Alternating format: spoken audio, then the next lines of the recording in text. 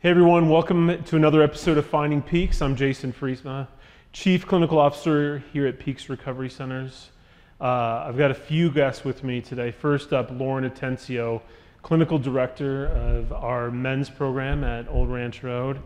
I have Chris Burns, President and Founder of Peaks Recovery, and a new guest, Chris's beard. Is joining us today. Yeah, so I would like to welcome Chris and the beard to the show.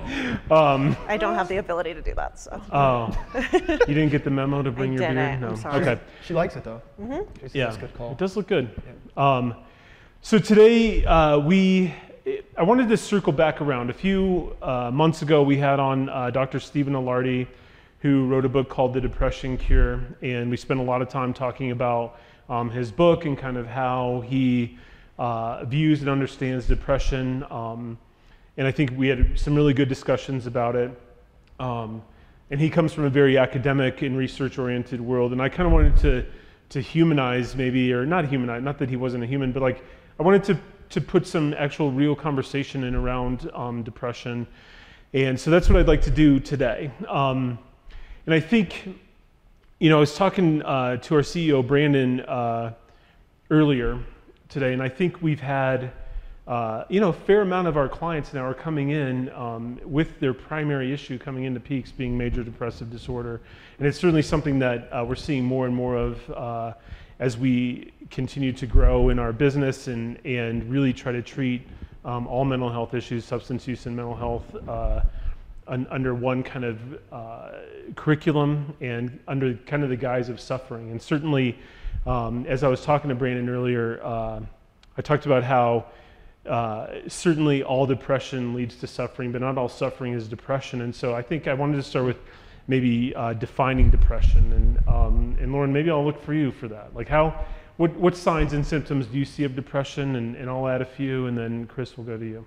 Yeah, I think depression is something that society kind of puts in a box sometimes too. Like, this is what it looks like. You won't get out of bed. You won't do this. You won't do this. And I think there's different levels to depression that people don't consider, right? There's this high level functioning depression where I can go to work, I can get everything done, and I'm still feeling super empty inside. And so when we go to signs and symptoms, right, it's not always sadness. I think sadness can be a big part of it, but I think that's where people kind of mistake as well. But it's also just feelings of emptiness, right? Numbness, a really, really big lack of energy, lack of caring about anything, inability to connect with others just due to our own narratives about ourselves. And it kind of shows up in a lot of different ways, and it is very situational for whatever clients kind of present at the time, right? Some of our clients don't even know that they have depression, and they're like, yeah, it's just, every time I walk into work, I just don't care, I don't feel anything, and it's like, that's depression. Yeah. So let's talk about that more. Yeah, and I think to add on to what you said, certainly other things we see is irritability, and that often isn't linked necessarily to depression, but it doesn't feel good to be depressed. And so irritability tends to be there. And a big part of depression too can be passive suicidality or just being suicidal. But when we're kind of screening clients as they're coming in, I like to ask a lot of questions like, do you sometimes wish you wouldn't wake up in the morning? Or do you sometimes think the world would be better without you? Or there would be less pain in the world? Or everyone might be sad for a minute, but then everybody'd be happy that you were gone. And oftentimes that is absolutely one of the signs of depression, and also, honestly, some of the first steps to being, fully suicidal too, are some of those kind of more passive thoughts and that sort of thing. And that is the sort of thing that is, I think, really important to address and walk through. And Chris, I'd love to hear kind of your feedback on what you're hearing from us clinicians. I love it. You guys are the experts for sure. What I see with depression is like this inability to become fulfilled despite our best efforts. And I watch people, and when we first started Peaks, we didn't have the mental health awareness that we have now. And I remember sitting with guys, and they would say, Chris, and I would go through the full gamut of community-based resources to try and turn the light on. I'd say, when I first got into recovery, they were like, hey, did you call your mentor? Did you call your sponsor? Did you go to a meeting? Did you meet with your therapist? Did you go to group? Were you honest? Did you eat? Did you sleep? all of these things. And as a young professional, most certainly when I started Peaks, having been into the field for 5 years, I used to go through the Rolodex of tools. And with folks with depressive episodes, they were like, did that, Yeah. and it didn't work. Yeah. And I learned very quickly through running Peaks in my early time in the field that it wasn't a light switch. And that depression, as you pointed out, shows up in a variety of different ways. I'm actually called to kind of even higher level depression where people don't see it. And Dr. Ilardi's approach really speaks to me on this, because I remember having you in the gym, and I think I've mentioned this in the show, you know, for a couple weeks. And you look at me and you say, Chris, I think I was a little bit depressed. Yeah. You know, and so I would have never thought you were depressed. Yeah. Nor would you. Right. But when we get a little bit of sun on our face in the morning, allow that to rise on our face, get a good sweat in, and get some authentic connection, I think we can grow up and out of that. And so I think it shows up in a variety of different ways, but in my experience, until the psychotherapy, TMS, pharmacological combination, we hadn't seen the results I think that we're seeing today. And I love that we have a lot of these resources that we really used to look at and throw shade at. TMS, that's crazy. They're putting a thing on your head, and you know, that's not holistic. And, but it's sad when you're in the midst of somebody with major depressive disorder. I can remember being in a group with 3 women who had major depressive disorder about 6 months ago, and it was a group of 10 women. And I found myself in that room, and I'd never done this before in a group or a circle, whatever my accountability situations are called. And I just found myself moved to tears because the room was so depressed, and the only thing that I could do to move through that was to meet them where they're at. Yeah. And a lot of those women are actually doing really well today. Happy to report, so, which is really cool. That is really cool. Yeah. And I think you bring up a really interesting point, I think. I've had a lot of conversations with people too where, you know, maybe they are irritable or they have trouble getting out of bed in the morning, or they don't want to get out of bed or don't want to wake up ever again. And I'll say to them, hey, that's not usual. Like that's actually called depression. And it usually is surprising, truthfully. Like it usually involves some kind of coming out of a denial process, because some of those signs and symptoms are so subtle. And if you think about like postpartum depression too, like a lot of women coming out of childbirth and that sort of thing and having all the hormones, like they kind of feel it like malaise and not feeling like they want to do anything, and I don't have any interest anymore, and why don't I feel anything anymore? And it's called depression, and it can be so challenging and difficult to walk with people through that process of kind of coming out of denial and like being like, you don't have to live like this. Like there's a solution here. Yeah. But it could also shift the negative self-talk too, because before I know I'm depressed, I just think there's something wrong with me. Well, and that's where I was going to go, right? Like this is where we put shame in the conversation of, for me, what I've seen with my clients is shame is the biggest driver of depression, because when I can't get out of the bed, when I can't eat, when I can't do the things that I need to do, and everyone around me is telling me I need to do them, I then turn it inward and I say, I'm bad. This is my fault. I'm not good enough. I don't matter. I'm not worthy. And all of these narratives start to just keep like getting reinforced with our clients. And so then they move to those maladaptive coping skills. I'm not worthy, so I'm going to use substances. I'm not worthy, so I might act out in, you know, different self-injurious behaviors. Or like even the suicidal thoughts, right? The shame in the background is just fueling it and telling us every day that we're not good enough. And our depression is going to win every time when we do that. And so I think a big thing that I focus on with our clients, and I know our clinical team really focuses on, is the shame part. How do you get in front of that narrative? How do you do one thing today? I tell my clients all the time, if you got out of bed today, that's a win. I don't need you to do anything else today. I just need you to get out of bed. And I think we, again, going back to the societal view, is like we make these big goals, but we didn't even start at the bottom. Let's start with the small goals. Let's figure out what the signs and symptoms of your depression are so we can start to cater to them, you know, not necessarily shame them. They're not bad. They're your way of surviving. It's literally your body can't take a lot of what's going on, so it shuts down. Your nervous system just kind of collapses. And so being able to just validate this experience for our clients, yeah, you are going through this, and let me tell you, there's nothing wrong with you. That's that first step into being like, maybe I can wake up in the morning. Then maybe I can go to group. and then maybe I can, brush my teeth tonight.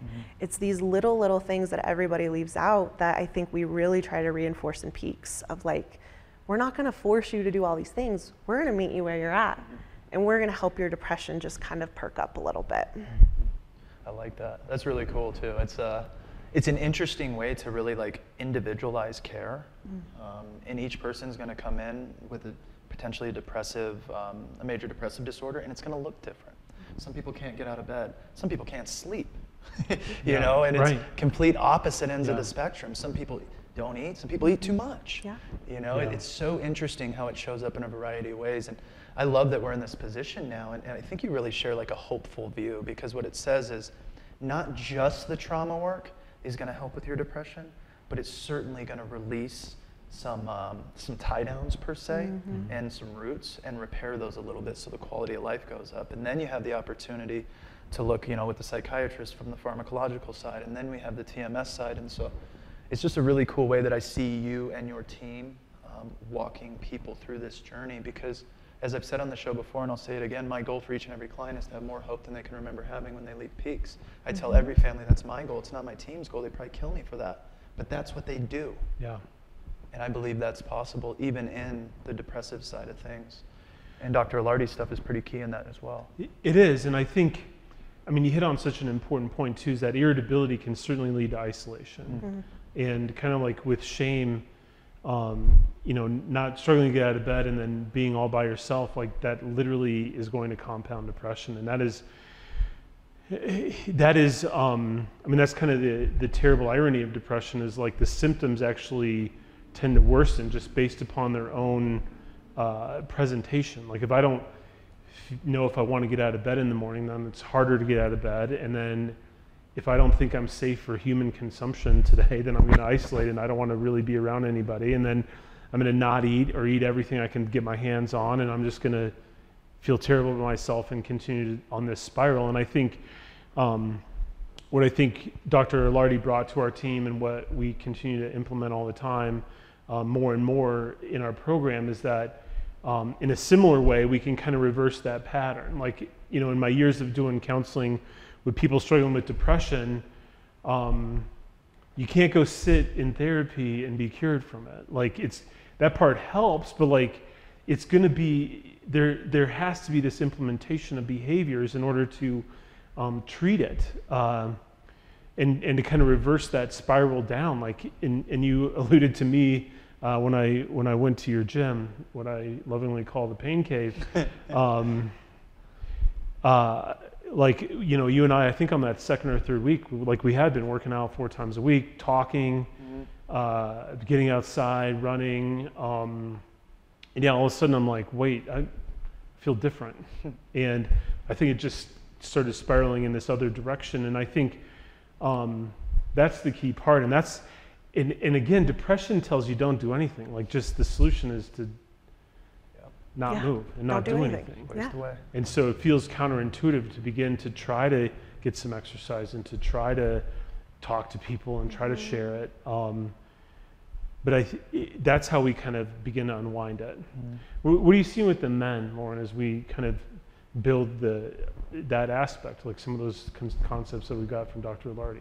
Yeah, I think we have, and Dan I know was on here recently, but integrating this new kind of just fitness program within our curriculum.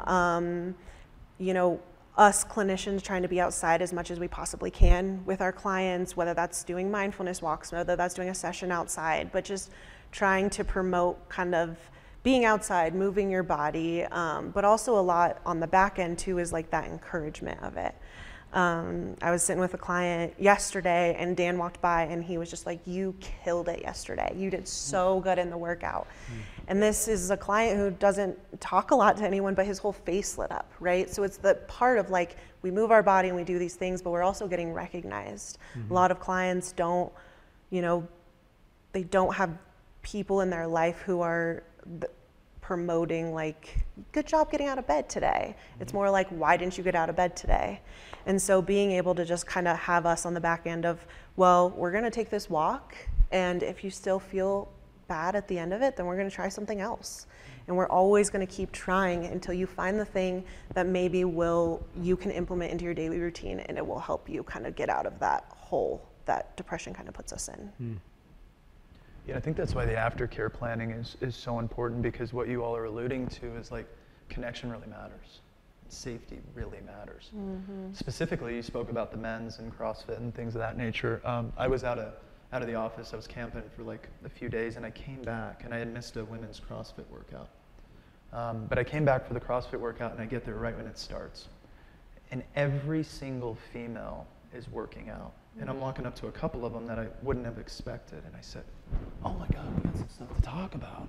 And the lady, she was like, absolutely, I had a great workout last time. And she's moving through it. They're moving through it so well, but they're doing it together. And so it's my experience, in my opinion, specifically with depression and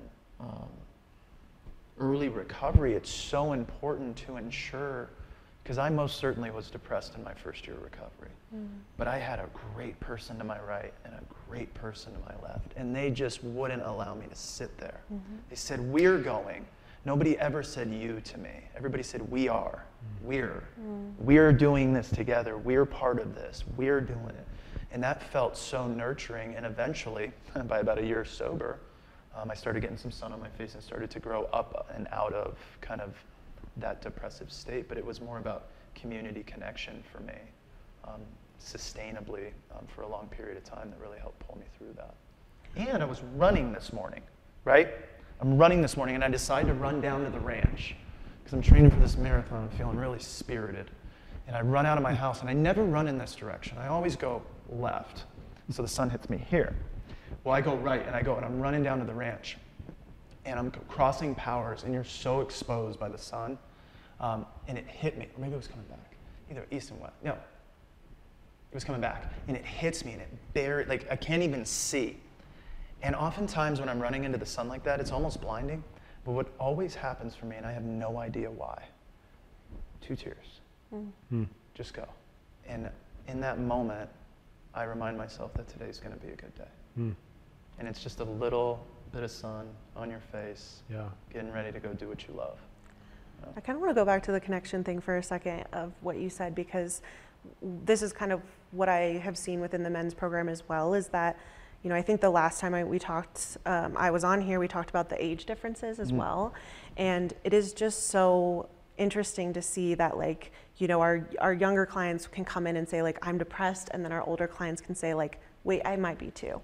You know, and being able to see them connect on this way of like, oh, he can say it, I can say it too. He doesn't get shut down if he talks about his feelings, I can talk about my feelings too. And I think it just creates this safety, like you said, of, you know, I can sit in the middle of the room and share my deepest, darkest secrets, and I know everybody in here probably experienced the same exact emotions and feelings I had.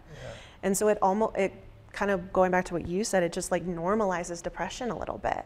We sometimes feel like we're so alone in this struggle, and to be able to come into a program and see that we're not, I think that's one of the most freeing things for our clients. Yeah, it really is. Yeah. So the other aspect, Lauren, you mentioned at the beginning, is the pharmaceutical kind of intervention as well. And I don't talk about it a ton, but I used to work for a pharmaceutical company back in the early 2000s, actually. Lauren, you were probably a baby, and you were probably in elementary school or something. But like, I do think the company I worked for, I sold their, I was in the neuroscience division, and so we had an antidepressant that we sold. And so pharmaceutical companies are big, and they are good, and they know what they're doing. I went to school. I went to a 1-month school to learn about how all the drugs work, and I went to a whole other like 2-month school to learn how to sell. So I remember being taught about how, you know, we have some people have too little serotonin in their brain, and then this particular medication goes and it blocks these pumps at the end of the neuron that take the serotonin back into the neuron. And so because it blocks those pumps, it leaves more serotonin in the synapse. and that creates less depression. And I'll never forget what they said at the end.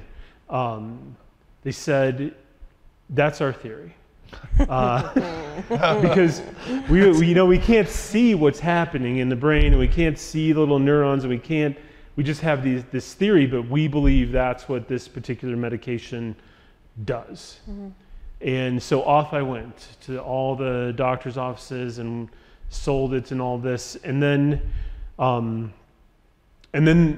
literally, I think 2 weeks ago, there's this big meta-analysis that came out about depression, and what this meta-analysis of like 2,000 some studies about antidepressants showed is that they don't think it has anything to do with serotonin. And they don't know what is effective in treating depression truthfully. And like, I had to pause for a second and be like, everything that I taught and that we have been taught as a profession, like this meta-analysis was like, we actually don't think so, and we don't know what's helping. And it's what brings me back to this like behavioral intervention piece, because the other thing you learn in pharmaceutical schools or just in any program is like placebo-controlled studies, and what that means is like you give some people a particular medication and you give other people a sugar pill and you compare those. And the reason they have to do that is because the people you just give a sugar pill to improve 30% on their own, just from getting the attention and being around a psychiatrist and having, a nurse hand this person a pill. That alone creates an effect. And so to me, all of this kind of just speaks to, hey, it isn't meds. You can't just go get medications. And I'm not here to say take meds or don't. I'm no doctor by any stretch of the imagination, but I am saying, similar to what I said, you can't just kind of go to therapy and consume therapy and expect not to feel depressed. You can't go to a psychiatrist and get a pill and expect not to feel depressed either. Mm-hmm. And in fact, it's likely a lot of these factors, but some of it is just this behavior and this connection and this movement and this eating different and this getting sun, literal sun and vitamin D and that sort of thing. So I don't know, like I've been thinking about this for a couple weeks now, and it's hard to kind of conceptualize what that all means, and it's a disruption. Yeah, for sure. Well, I think too, like to go off of that, I think that is one of the really incredible parts of Peaks, and I mean, I guess just treatment in general, right? Like that we can prescribe medication and we can see how it works with your depression while you're getting clinical work. So you're not just sitting there like, is this gonna work? Is this med gonna work? Is this med gonna work? It's, hey, I'm gonna try this med and I'm gonna try clinical work. Yeah. And I am going to give this my all in this setting because I know it's a safe, contained space. And if it doesn't work, I have people all the time to help me through it. Mm-hmm. Medical is great at just kind of assessing our clients' needs, but they also are really great with communicating with clinical. What are you seeing? What are you noticing? Where do we need to look at? And being able to just kind of see the collaboration of medical and clinical to be able to say, hey, my client's way more depressed than when he came in. Mm-hmm. I want you to hear me when I say that, and they do. And so it's just about collaborating and figuring out what's the best for our clients coming in. Yeah. And really making sure too that I see a lot of times, especially with the depression talk and TMS and medication and therapy, oftentimes I see clients getting vast improvements through a myriad of resources. And sometimes I'm always quick to correct them, but I'll hear clients say, yeah, TMS is a game changer. It's saving my life. And I'm like, what about the 2 sessions a week with Lauren that you're actually emptying the tank and working wholeheartedly? I think you ought to. He's like, oh yeah, that too. I'm like, yeah. See, that matters. It all matters together. And the connection, I think, is the big red bow that kind of goes over the top. And I think that hits it right on the head, Chris, that like it does take as many tools as we can have on our tool belt. Because I think medication is an actual important component. I don't know how that all works, and I don't think anybody knows how it works. But like something's working there for sure. And I think having other alternative options like TMS can be very beneficial, and then the therapy, and then the community, and then the exercise. That's what it takes, I think, to really wrap around and treat major depressive disorder. I wish there were other options. quicker, easier, faster. That isn't quite the American way, but like that probably is how we've gotten here, is that that's what we expect and that's what we want, when really this is a much more complex and more difficult problem to walk through.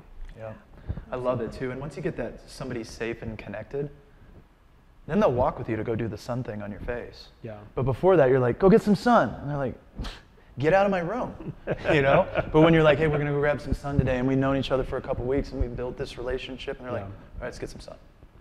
So. Well, I think that goes back to the quote that you guys always say, nobody knows. Nobody cares what you know until they know that you care. Well, and I think that is such a huge part of the depression concept, is like, no one cares about me and I don't care about me, right? Like, I feel so less than. First of all, probably I don't deserve love, and I don't want to put people in my life who have to suffer with me. And so it kind of showing them that, you know, depression is not you. It is this part of you that we will explore and will connect with and will understand. But who you are as an individual is very different from your depression. Who you are as an individual is someone who can light up the room and not say anything. So although you think your depression is bringing you down, we actually see those other parts of you that you just can't. And I always say to the clients, let us fight for you until you can fight for yourself. And that is just kind of, again, going back to the rapport building, going back to just sitting there and saying, how's your day, right? Just being very, very intentional within the process, because like we've been saying, connection is the piece here. People just want to know that someone cares. Yeah. Someone's willing to just say hi to me today. And I don't think anybody's born into this world depressed. No. I'm gonna leave that. All right, with that, I appreciate that, Chris.